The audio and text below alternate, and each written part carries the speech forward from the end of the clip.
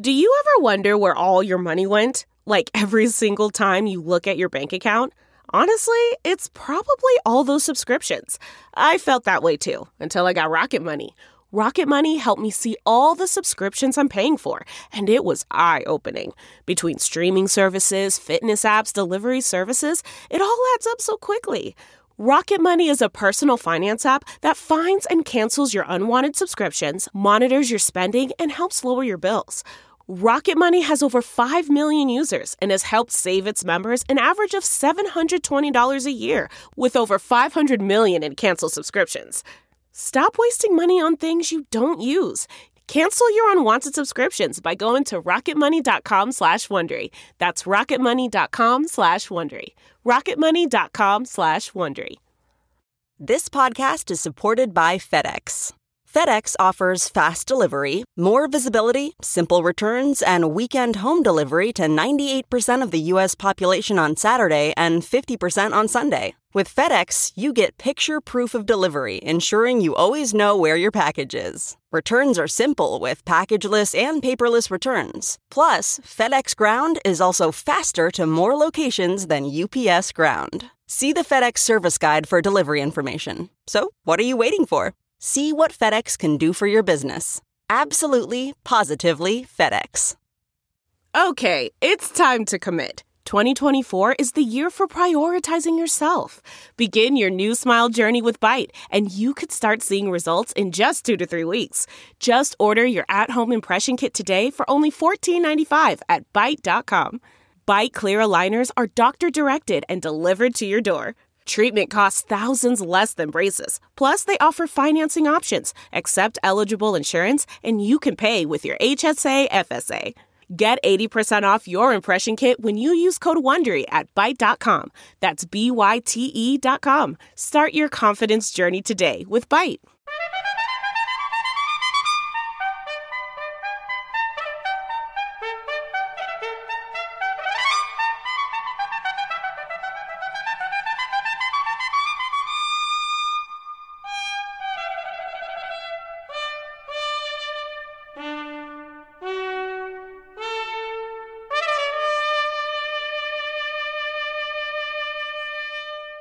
Good morning. I'm Jane Pauley, and this is a special edition of Sunday Morning. After a painful year that's brought the issue of police reform in America to center stage, we're spending this morning looking behind the badge, examining issues surrounding law enforcement in America. While there's no way we can explore every issue of concern in these next 90 minutes, we'll certainly be trying our best, hearing from the experts, the critics, and, of course, the police themselves. Ted Koppel begins our look at policing in America. Get out of the car now! Nothing makes life more difficult for good cops than a bad cop. There are people that should be doing other things. They should not be in the line of work that they're in. Many police departments, perhaps even most, are doing what they can to weed those people out.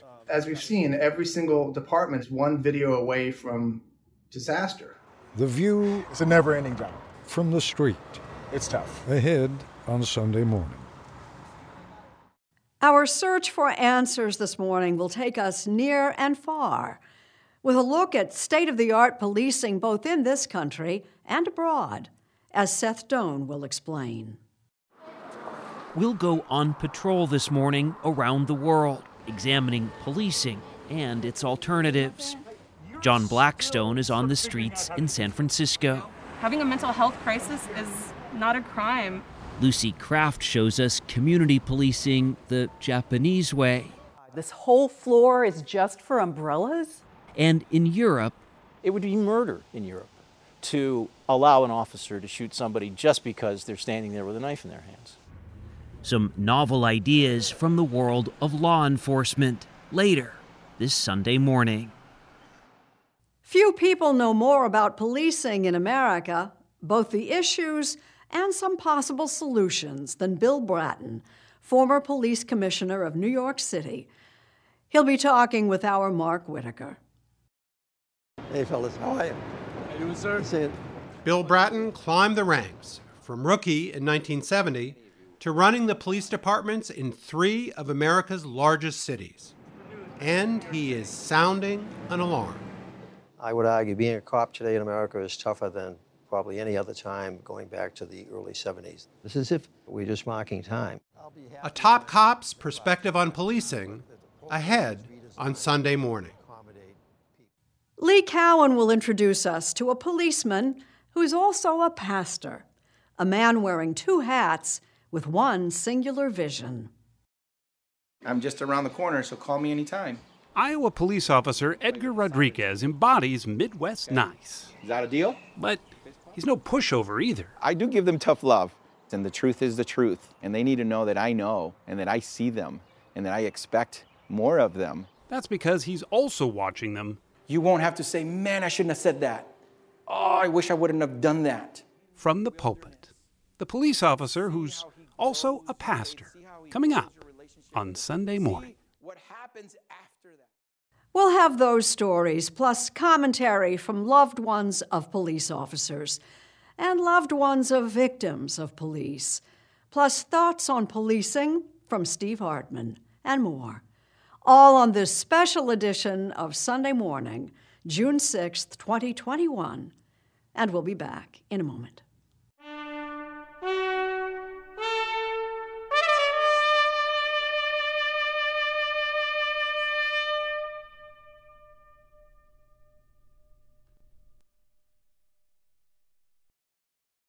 They keep the peace, apprehend the criminal, investigate wrongdoing, and respond to emergencies large and small. Our police wear many hats, but perhaps more than ever, their actions are being called into question.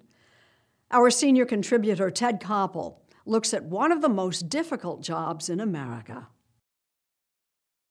Norman Rockwell had this way of capturing what was best about America. The Runaway locked in the image of a little boy's trust in and hero worship of a cop. That was 1958. Even today, you'll still find people picking up an officer's tab for lunch, just because. Happens quite often.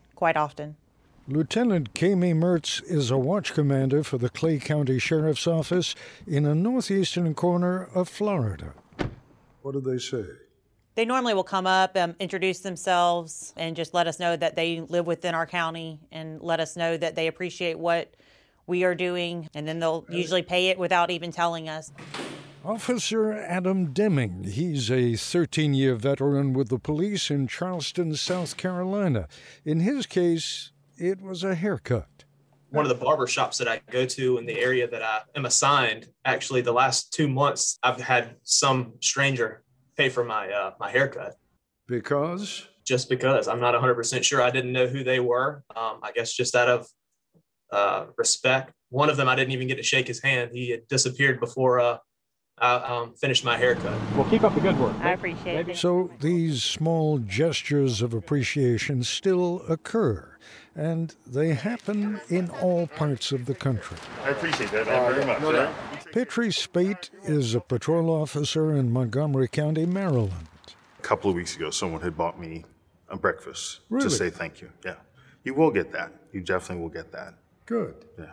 That must make you feel... It gives you a glimmer of hope that, whether they say it or not, people still want you there and they're aware you're there and they want to thank you in some way.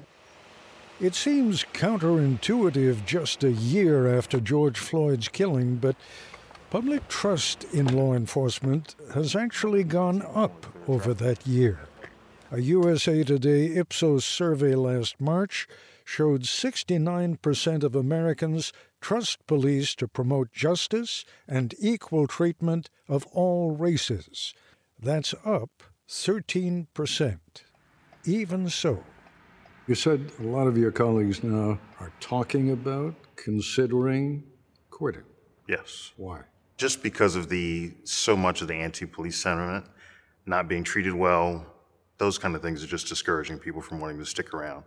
Things have just changed the way people view us and the way they view our role in society and our jobs. When you talk about the way people treat you, what do you mean? It was always there before. It was a little bit, not as much, but nowadays people tend to come at us more with an antagonistic tone. There's no more respect for authority or respect that they were there to help you or to resolve a situation. People just come at us with total anger from both sides. Now, you're facing the double whammy. You're a black cop, right? So you're getting it from both sides. Yes. It's hard because viewing me as another black African American, they see me just as the uniform, just as a police officer. Do you get a feeling of resentment from other African Americans where they're saying, come on, yes. How could you? Yes. Called names, everything. Instead of kind of appreciating that they're seeing another face in law enforcement that looks like theirs. I'm still a traitor, an Uncle Tom, you name it, I'm it. Before I was a cop, I was a young African-American male. Senior lead officer Dion Joseph has been with the Los Angeles Police Department for 25 years. God bless you too. Still am, relatively young. But back then, it was the same thing. I was only exposed to the negative. I grew up in the Rodney King era. I joined an activist group that espoused the same things that we're hearing today. The music I listened to, the movies I watched, everything was geared toward telling you that police officers were evil. But the difference between myself and the rest of the community is I was one of the few that stepped across the line and saw the other side.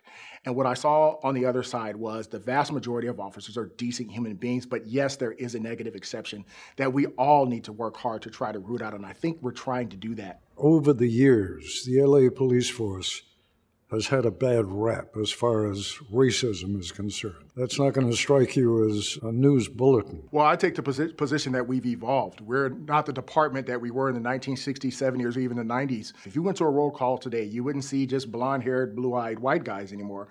You would see Hispanics, blacks, people from the LGBTQ community, people from all different faiths and walks of life. What are you seeing on the street? Do you get the sense that people recognize and appreciate the changes you're talking about? Well, I would say prior to the pandemic, we were seeing that. And then what happened in Minneapolis, that horrible tragedy with George Floyd. So a lot of people just ended up making up their own minds that all police are bad, that all police are inherently evil. And that's something that we're trying to combat as we speak. On the other side of the country, at a high school on Johns Island, part of which falls within the city limits of Charleston, South Carolina, local cops show up for a monthly community circle. Right now, if he put his hand on my shoulder and I'd be like, yo, what's up, what you need? School resource officer Adam Deming with the Charleston Police initiated the program after the death of George Floyd. So when you start seeing police coming around, you go, oh, what's going on?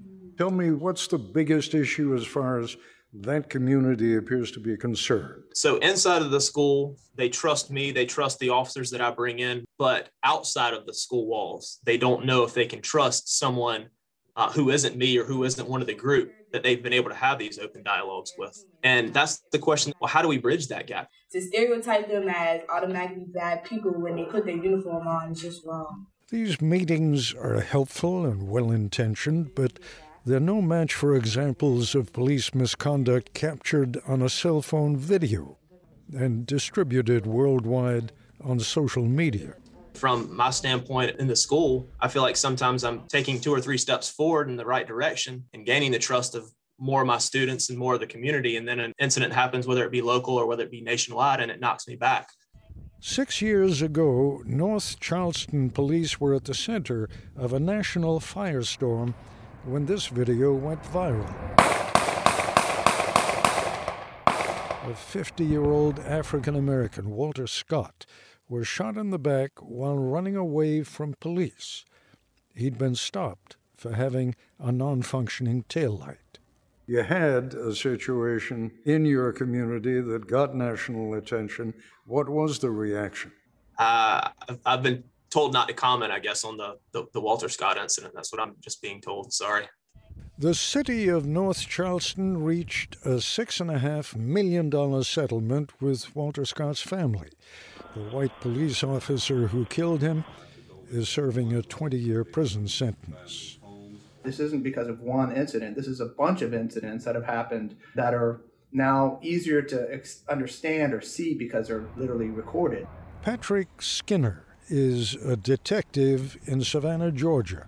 I don't speak for any department, but I know that there are many police officers that get it right, and I'm certain that there are departments that get it right. But as we've seen, every single department in every city is one video away from disaster.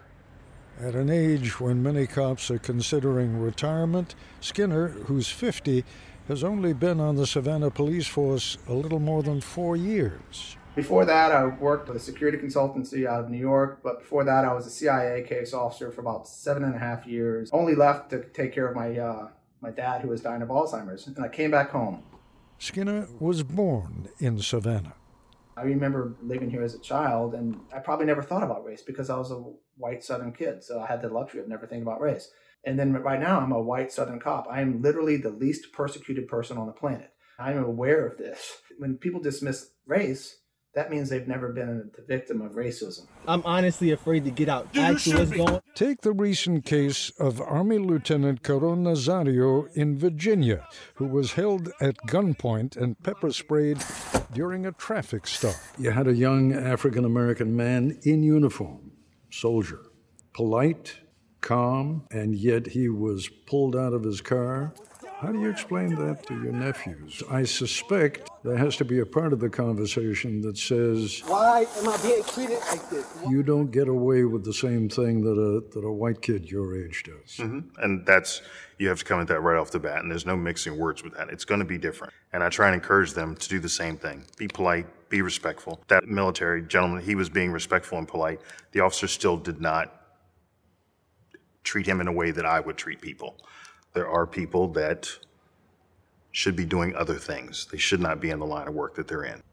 You ever think of quitting? I have not thought of quitting. For me, it's one of the things where if I didn't stick around to do this job, who is going to take my place?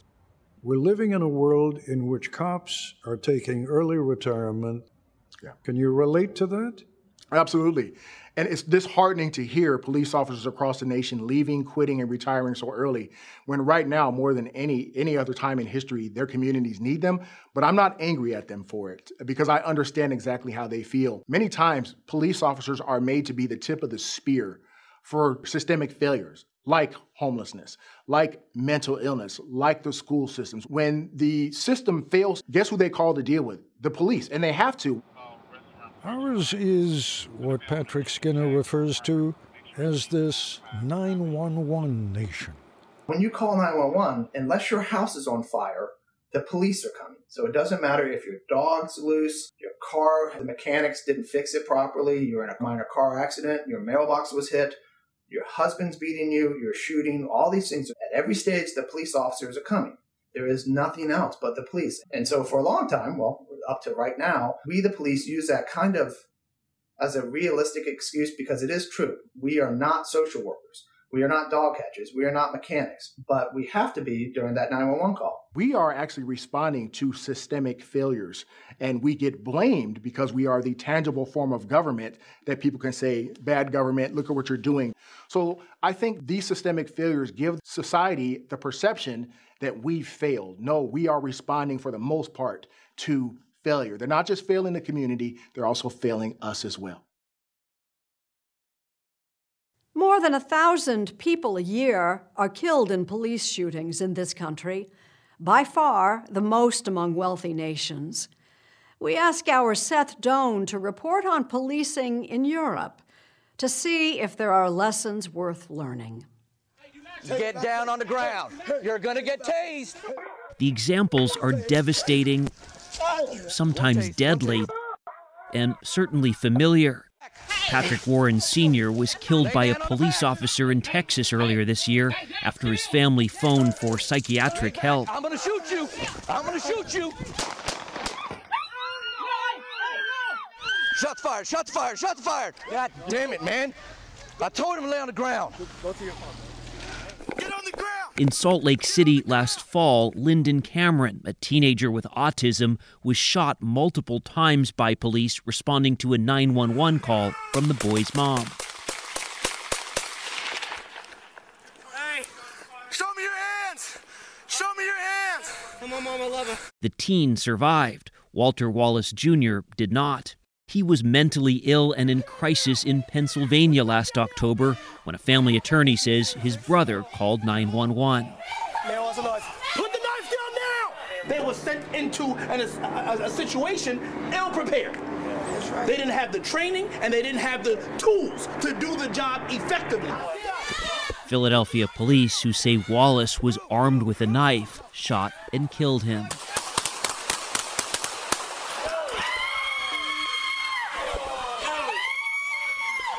The only justice that can come out of this is full reform. That push for reform prompts comparisons to countries where these deadly encounters are far less common. How different is policing in America from Europe?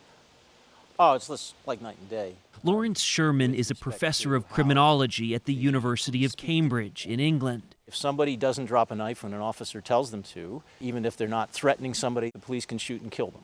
It would be murder in Europe. Are you saying the law in the U.S. is on the police officer's side and it's the reverse in Europe?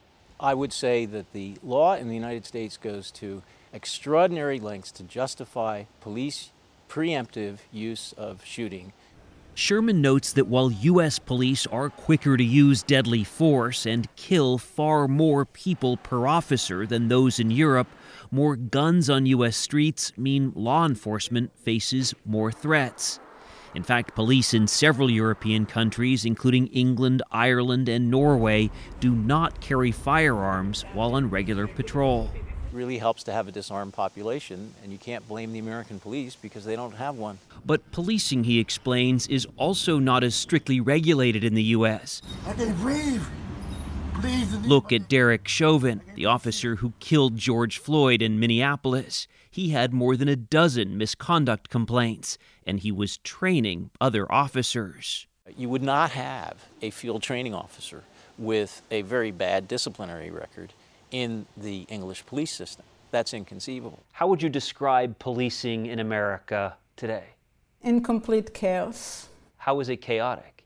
Because we have 18,000 different police departments. We have 50 states with 50 different minimal standards for training and recruitment. Maria Haberfeld is a professor of police science at John Jay College of Criminal Justice in New York. She feels many police are willing but not ready to do their job because of insufficient training. In the U.S., the average police academy runs 17 weeks, whereas in Europe, there's Norway Police University. 3 years. Finland, Police University, 3 years. National Police Forces, Germany, between 2 to 3 years. What's the effect of this lesser training? Are we going to see people pushing back against the enforcement and the quality of enforcement that they're receiving? Are you Daniel? Public outrage followed the suffocation death of Daniel Prude at the hands of police in Rochester, New York. Take this off my face. No, I got him. I'm already in it. Drag me, kill me. After family members say they dialed 911 to report he was suffering a psychotic episode. According to a recent survey, police in the U.S. spend more than 20% of their time responding to people with mental illness. Sweden, facing similar problems, developed a mental health ambulance.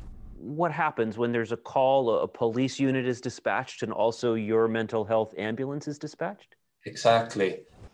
Andreas Karlborg explains their service works in part because health workers have access to medical records that police do not. If you would talk to the police department in the United States, I think most of them would agree that they have to deal with these cases, and this should really primarily be dealt with by trained healthcare professionals, not the police. Calls for reform in the U.S. are growing louder, but in a country with roughly 18,000 police departments, the hurdles to reform are structural and systemic.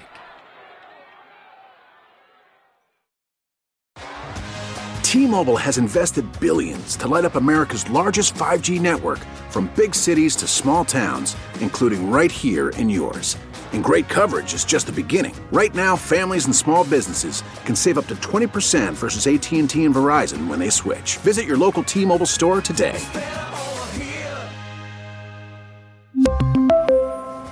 Plan savings with 3 lines of T-Mobile Essentials versus comparable available plans. Plan features and taxes and fees may vary. Losing a child in a fatal police encounter. Mona Hardin's pain is still very real and very raw. She shares her thoughts with us this morning. I'm sorry. I'm scared. I'm your brother. These were some of my son's last words before he was killed. On May 10th, 2019, my son Ronald Green was tortured to death by Louisiana state troopers in Monroe, Louisiana. My son Ronnie was tasered, punched, and choked by white officers. They shackled Ronnie's wrists and ankles, pepper sprayed him while laying face down, and left him moaning for more than 9 minutes as they washed and wiped his blood from their hands and faces while he struggled to breathe, bleeding from their beating. Then the officers bragged to each other about what they did. When medical assistants finally got there, Ronnie was limp and unresponsive. He was loaded into the ambulance, cuffed to the bed rail, without any administration of oxygen or aid. After my son was killed by these cops, the call came. The Louisiana State Police lied to me and told me that he died in a car crash. They hid the body camera footage from the public for more than 2 years. I saw my son Ronnie murdered at the hands of those troopers. There's no way you can look at the body camera videos and not see that. I wish I could tell you that these officers have been convicted of crimes they did that night, but they have not. I wish I could tell you that justice has been served for my Ronnie, but it has not. No one has been held accountable for my child's death. We need these officers arrested for what they did that night. We need them to be indicted for this inhumane and unbelievable act of violence. If there's no accountability, deaths like Ronnie's will just continue. How many black men, women, and children will be killed by the police before we make a real change? How many black men, women, and children do we have to watch get slaughtered by white cops on camera? Ronnie was a father, a brother, an uncle, a friend to many. He was loved and taken too soon. Our family will never, ever be the same. I will never give up this fight for his justice. Ronald Green's family has filed a wrongful death lawsuit against the Louisiana officers involved in this incident. Union Parish Deputy Sheriff Christopher Harpin has denied wrongdoing. Attorneys for others named in the suit did not comment. The Louisiana State Police deny withholding evidence from the public, and state and federal investigations into the death of Ronald Green are ongoing. Thousands of homeless people can be found on the streets of San Francisco and many other American cities, some of them grappling with mental health issues. John Blackstone looks at a pilot program aimed at helping both the homeless and the police. San Francisco's roughest neighborhoods can seem dominated by the homeless, the mentally disturbed, and those openly using drugs. Don't you need more police on the street to change that? But San Francisco's Mayor, London Breed, is cutting the police budget. We got to look at things differently. The challenges that people face are not what they used to be, and a police response doesn't solve all of these issues. So now in San Francisco, many calls to 911 no longer bring armed police officers. How you doing today? Instead, dispatchers send what the city calls a street crisis response team, trained to deal with mental health issues. Stephanie Cheery, a behavioral therapist, is on one of those teams. When someone is experiencing a mental health crisis, especially psychosis, it can look scary to somebody to see a person who's talking to themselves or yelling into the sky. It's scary, you call the police. And now you can call and ask for us, too. In 2019, San Francisco police answered more than 50,000 calls related to mental health.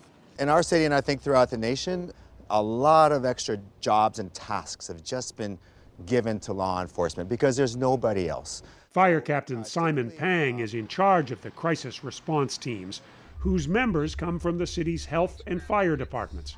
They do not carry guns. People living in the streets often have a history of complex traumas, and law enforcement, somebody with a gun, can be very triggering and potentially escalating for someone like that.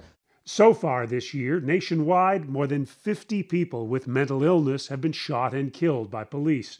One study concluded that almost 25% of fatal police encounters involved mental illness.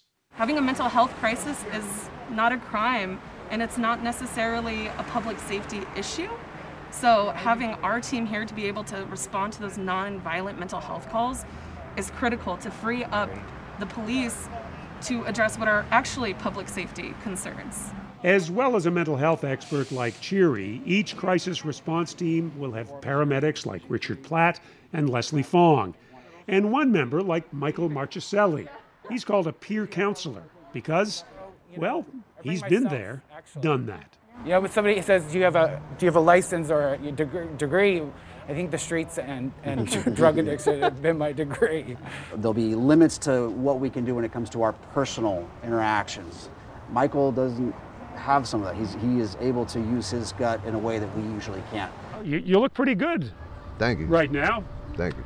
It wasn't always quite like this recently? No, actually, it was the opposite. Earlier this year, Jermaine Reeves was living on the streets of San Francisco's Tenderloin district. In desperation, he sought help from one of the street crisis teams. They found him a place to live. It was a godsend, and it was right on time, and, it was the first people who actually listened to me. He says he would never go to the police for help. Like, if a police shows up right now, you guys wouldn't think anything of it.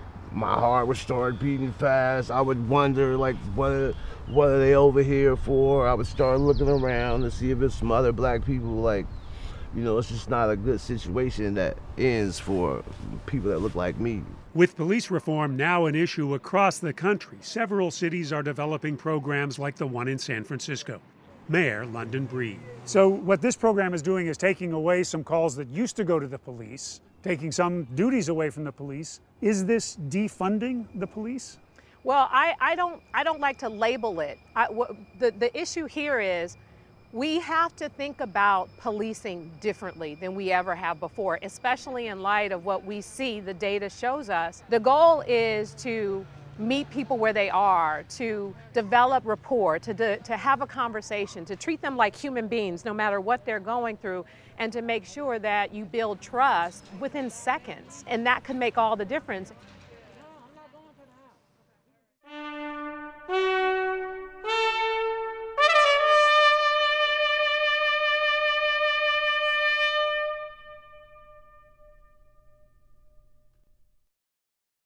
Some stories just don't get the attention they deserve, which is where our Steve Hartman comes in.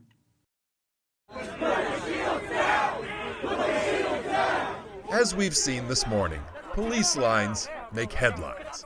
The actions of some officers, front page fodder.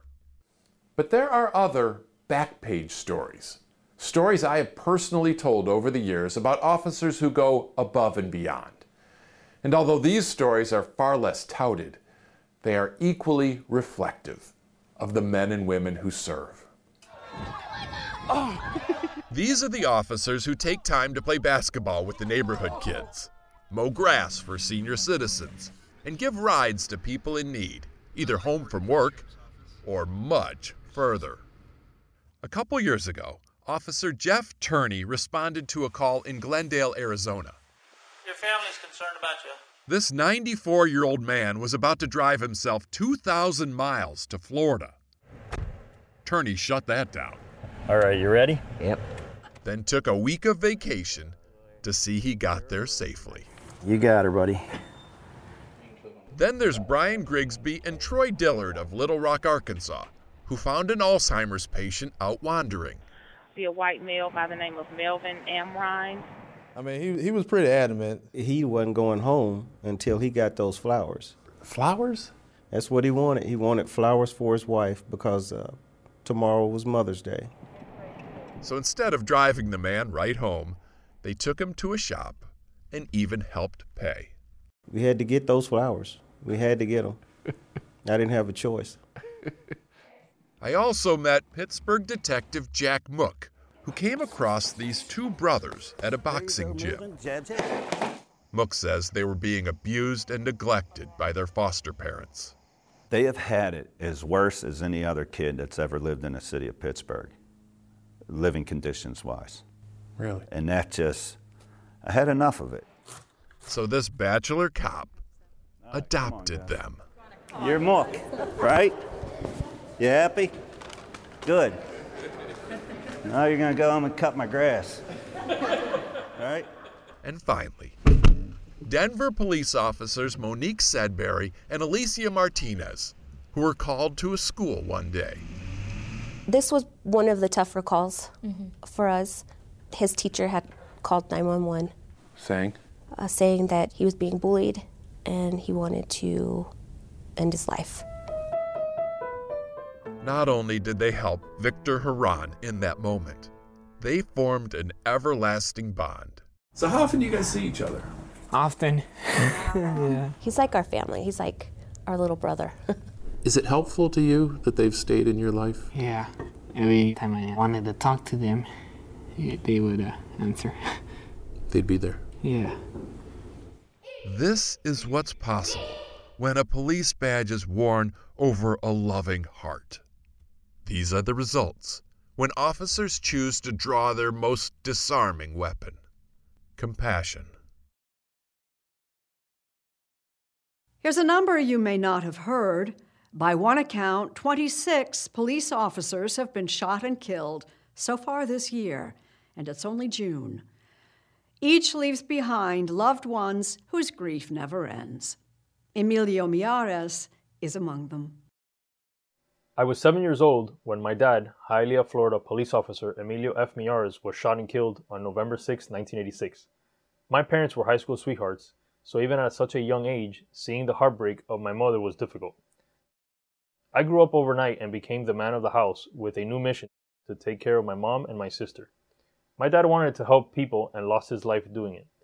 He was trying to catch a thief who, instead of obeying the law, stood over him with a gun. My dad put his hands up and said, wait, I have kids. The guy pulled the trigger and changed our lives forever by taking my dad's. The hardest part is knowing those were my dad's last words. Growing up without a father was hard, but I don't know any different. I've mentored other surviving children who never even met their parent or were too young to have memories of them. My sister is one who was too young to have many memories of our dad. Her memories are through the stories our family and dad's friends share about what an incredible person he was. Every time an officer dies in the line of duty, I think about the young surviving kids whose lives are changing in such a tragic way. I'm a father now, and my middle daughter is about to turn 7. I can't help but think about the love my dad felt for my sister and me in that moment. I represent over 58,000 law enforcement survivors who have lost a family member or coworker in the line of duty. That's over 58,000 people whose loved ones should have come home safe after doing their job. That's what people need to remember. Law enforcement officers are doing their job to serve others, and they want to come home safe through their spouse, children, parents, siblings, family, and friends. Can you imagine leaving for your job every single day and knowing there is a chance you are telling your loved ones goodbye for the last time? I wish I had a few extra minutes to tell my dad how much I loved him and to give him one last hug.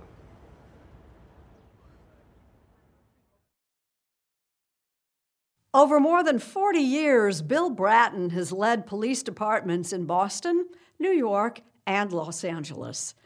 Mark Whitaker speaks with the man some call the architect of modern policing in America. The tourists are returning to Times Square, a welcome sign for New York City and its former top cop, Bill Bratton. It's so clean. It's about the cleanest I've seen it, which is nice. But not everything he sees or hears is nice. Well, he's having a good time for himself, but in the meantime, I don't know about you, but he's annoying the hell out of me.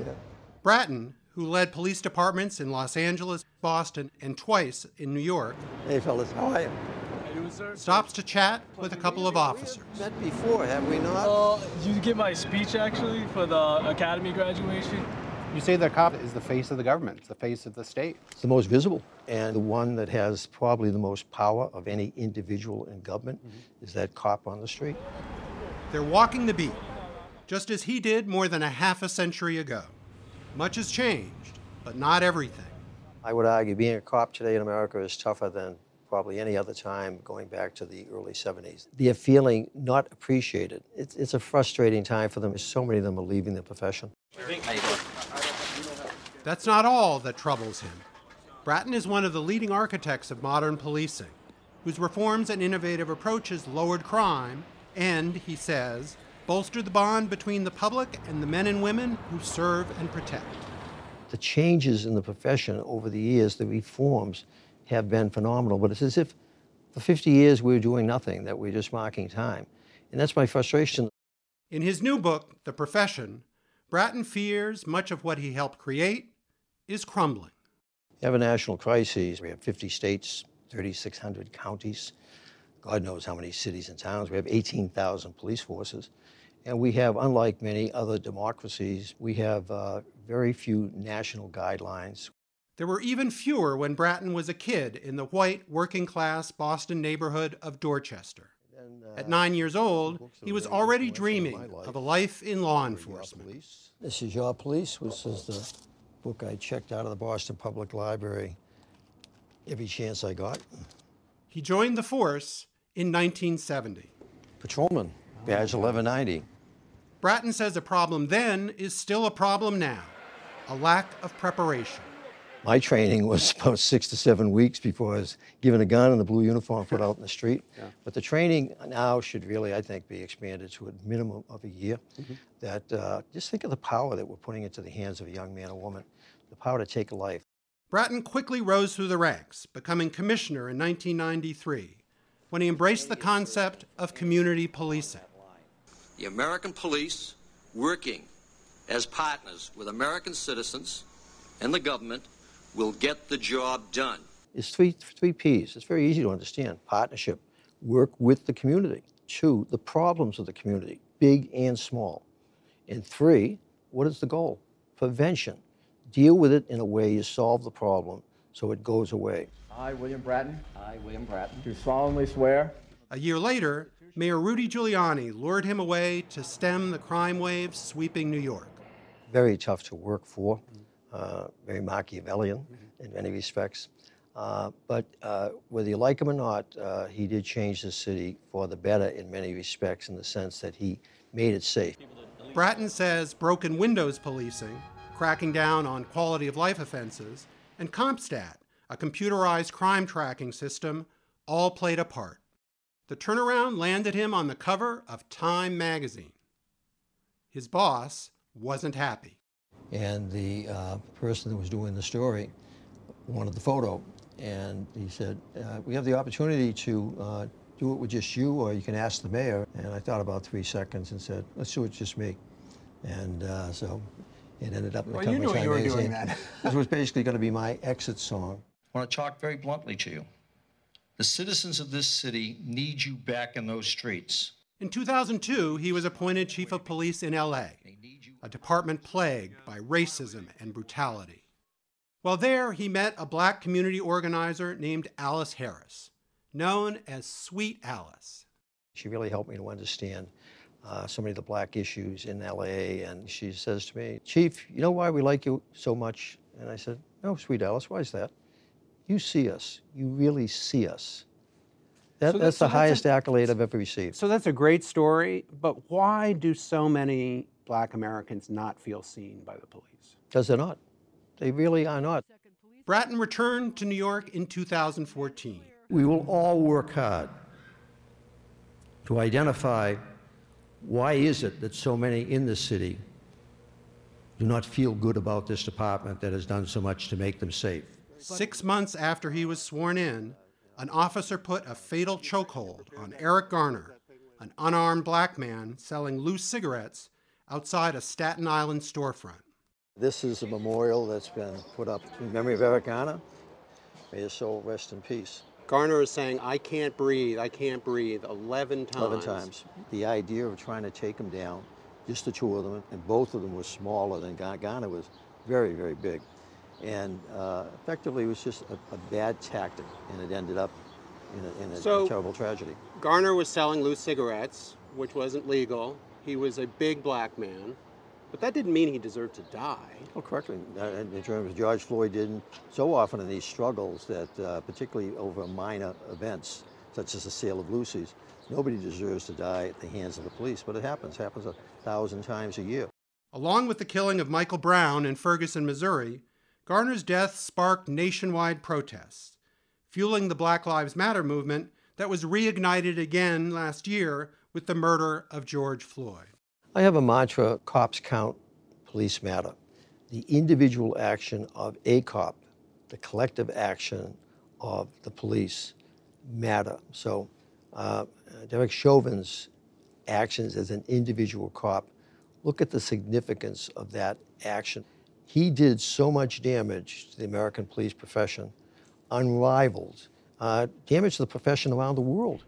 Bratton supports many reforms that have been called for since Chauvin's murder of Floyd, including mandatory police body cameras and limits on qualified immunity, which protects police from criminal charges if they use deadly force in the line of duty.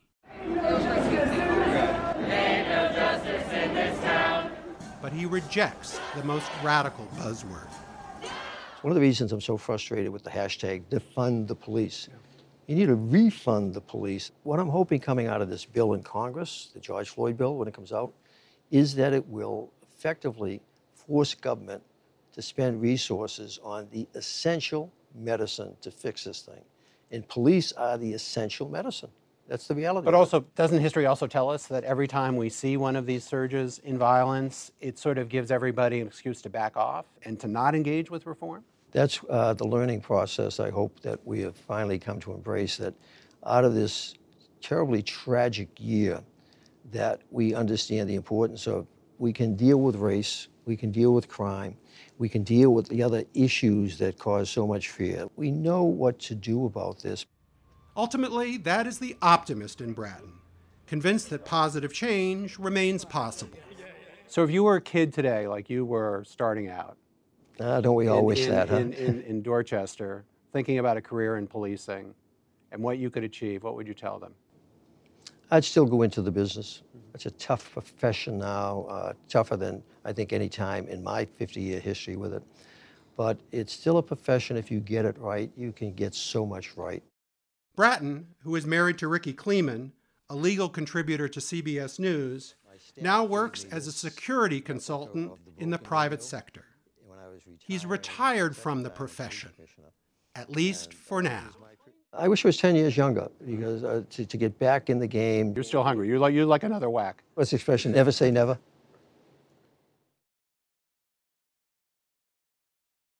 Japan is one of the safest countries in the world, and its police seem to keep it that way while almost never firing a shot. Lucy Kraft goes on patrol with the Tokyo Police. The essence of Japanese law enforcement is here at the Koban, or police box. Besides more than 1,000 police stations, Japan operates 6,000 Koban and an equal number of smaller, rural posts blanketing every corner of the country. Close to half of the nation's cops are assigned to one. Officer Maika Suzuki said the Koban puts police at arm's reach in a crisis. Dialing 911 seems easy, but sometimes victims are too scared to call from home, or maybe they're not sure if their problem is really an emergency, so they come down to the Koban. Koban operate like mini police stations, but their responsibilities are vast, extending far beyond handing out traffic tickets and traditional law enforcement. Cops have evolved to become a kind of one-stop shopping for problems large and small, whether it's giving street directions, finding a hotel room, lending car fare to cash-strapped commuters, or even patiently listening to marital spats. But by far, the most popular police service is running what could be the world's biggest, most efficient lost and found. Oh my God, this whole floor is just for umbrellas? Last year, the Tokyo Police Department collected nearly 3 million items, including almost 250,000 umbrellas from public transit and parks. each carefully tagged and logged for easy retrieval. There are 5 more floors here, stuffed with everything from baby strollers to dentures. Not to mention cold cash, as Tokyo resident Jake Adelstein found. After he absent-mindedly left an envelope of cash at the ATM, a Good Samaritan brought it to police, who returned it to Adelstein the next day. Police are very well paid here, so they have an incentive to do their job well. That's their task. That's part of getting along with the community. If someone brings something to the police, it gets logged in a file and then sent up to headquarters, and that thing is tracked until it's returned.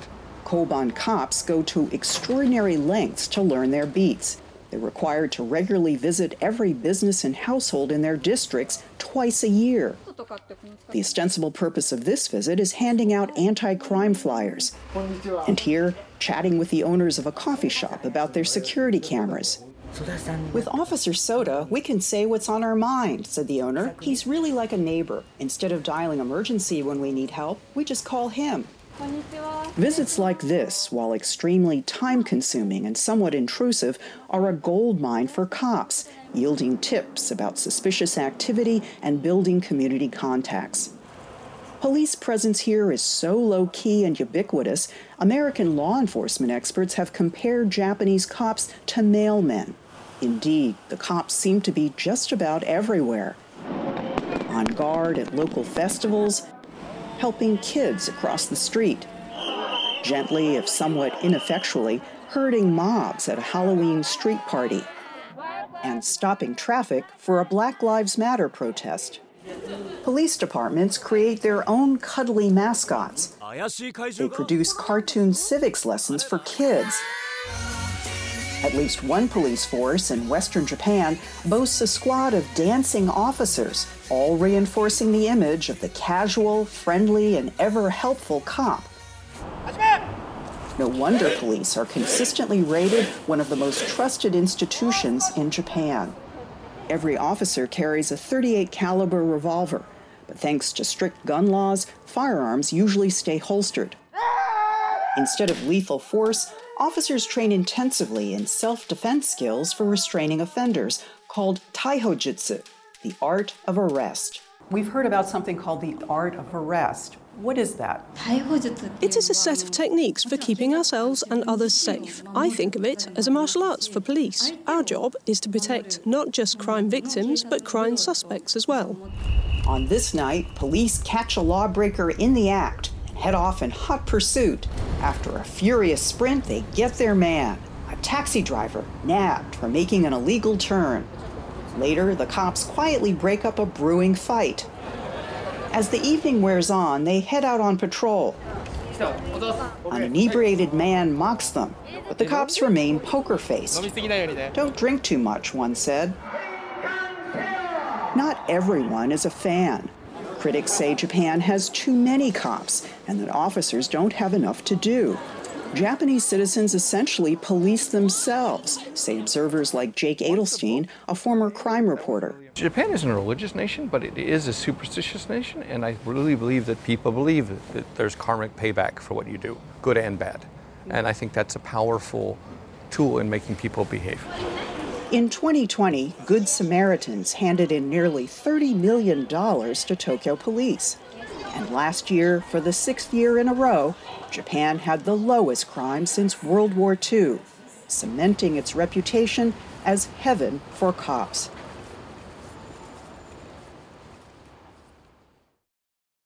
He's a police chief who believes in the power of prayer. And therein, Lee Cowan tells us, a parable. Hey, Mikey!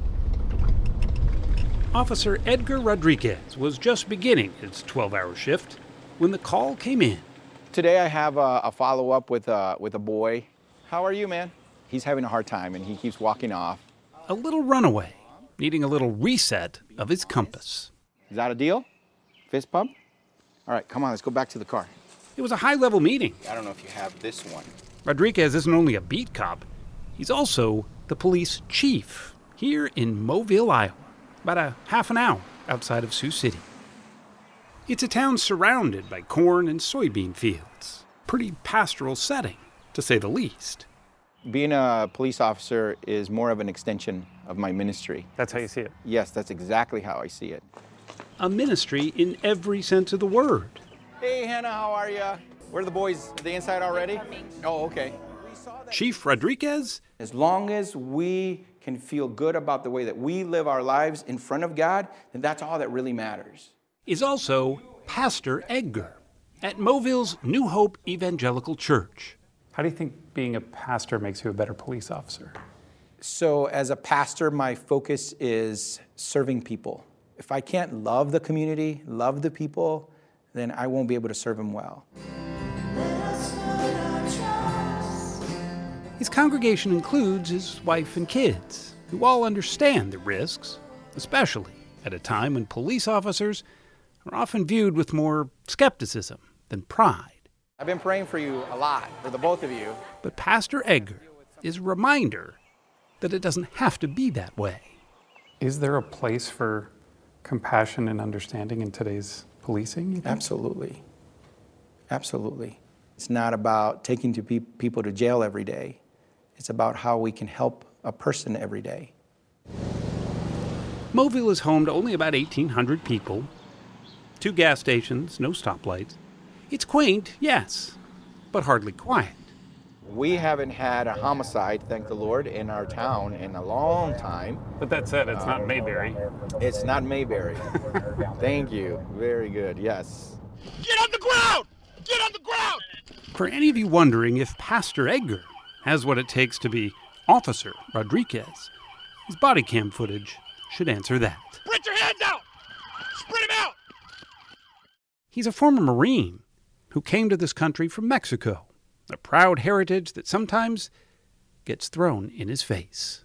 Every now and then I forget that I'm different. My color's different than most of my community. Every now and then somebody will remind me. In a not-so-kind way? Yes, in a not-so-kind way. But those are far and in between. He got the chief's job about 1.5 years ago, and he's been determined to change the image of law enforcement, starting with what he wears. For a small town, I just feel it's a little too tactical, too military. I think we need to be a little softer. Really? What message does that send, do you think? Well, it says that we're approachable. Hi, how are you today? When he went to visit 78-year-old Bonnie Holtz, he was there to help catch the bad guys that robbed her of $1,400. So the best thing that we can do, the best way to protect ourselves is to know what to do. But he was also there to offer an ear, a shoulder, and maybe a prayer. I love you, Bonnie. Lord, give her strength. Give her strength and courage, Father God. Oh, amen. You. Yes, ma'am. Thank you. Yes, ma'am. Thank you. I'm just around the corner, so call me anytime. Okay? It's not all hugs and kisses. He's arrested plenty, hauled them off to jail. But it's about a 30-minute drive to get there, and he uses that time to try to understand who he's arrested. I want to know what they're going through, and that's how usually my conversations start. What made them get to the point where now they're in handcuffs and they're in the back of my car and they're going to jail. It's not what they did, but why they did it. Right. What got him there? That's how I met Pastor Edgar. Is by being arrested? Yes. I didn't even know he was a pastor till he told me. Once Agnes Bohoboy found out that he was a pastor, she opened up. His squad car became more of a rolling confessional. You could have just made that drive in silence. I could have. Still done your job. Yes, I could have. I don't think I would have felt very good about myself if I had just done that, knowing that I had an opportunity to help somebody, to encourage somebody. It doesn't take much. What we're going to learn today that David did is just learn to wait. Agnes now rarely misses one of his Sunday sermons. So have you been arrested since? Nope. I changed my life right there. Well, you have a wonderful day, okay? Have a blessed week. All right, sweetie, we'll see you soon. To be fair, small-town policing does have a kind of built-in intimacy. But for Edgar Rodriguez, it is that intimacy that makes the twin callings of pastor and police officer too personal to ignore. Are there any lost causes for you?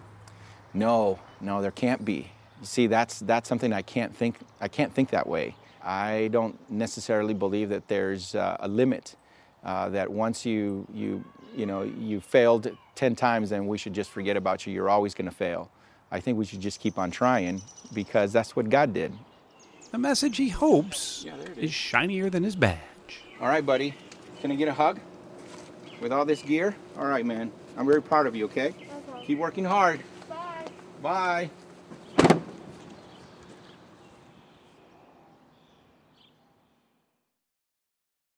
Thank you for listening. Please join us when our trumpet sounds again next Sunday morning.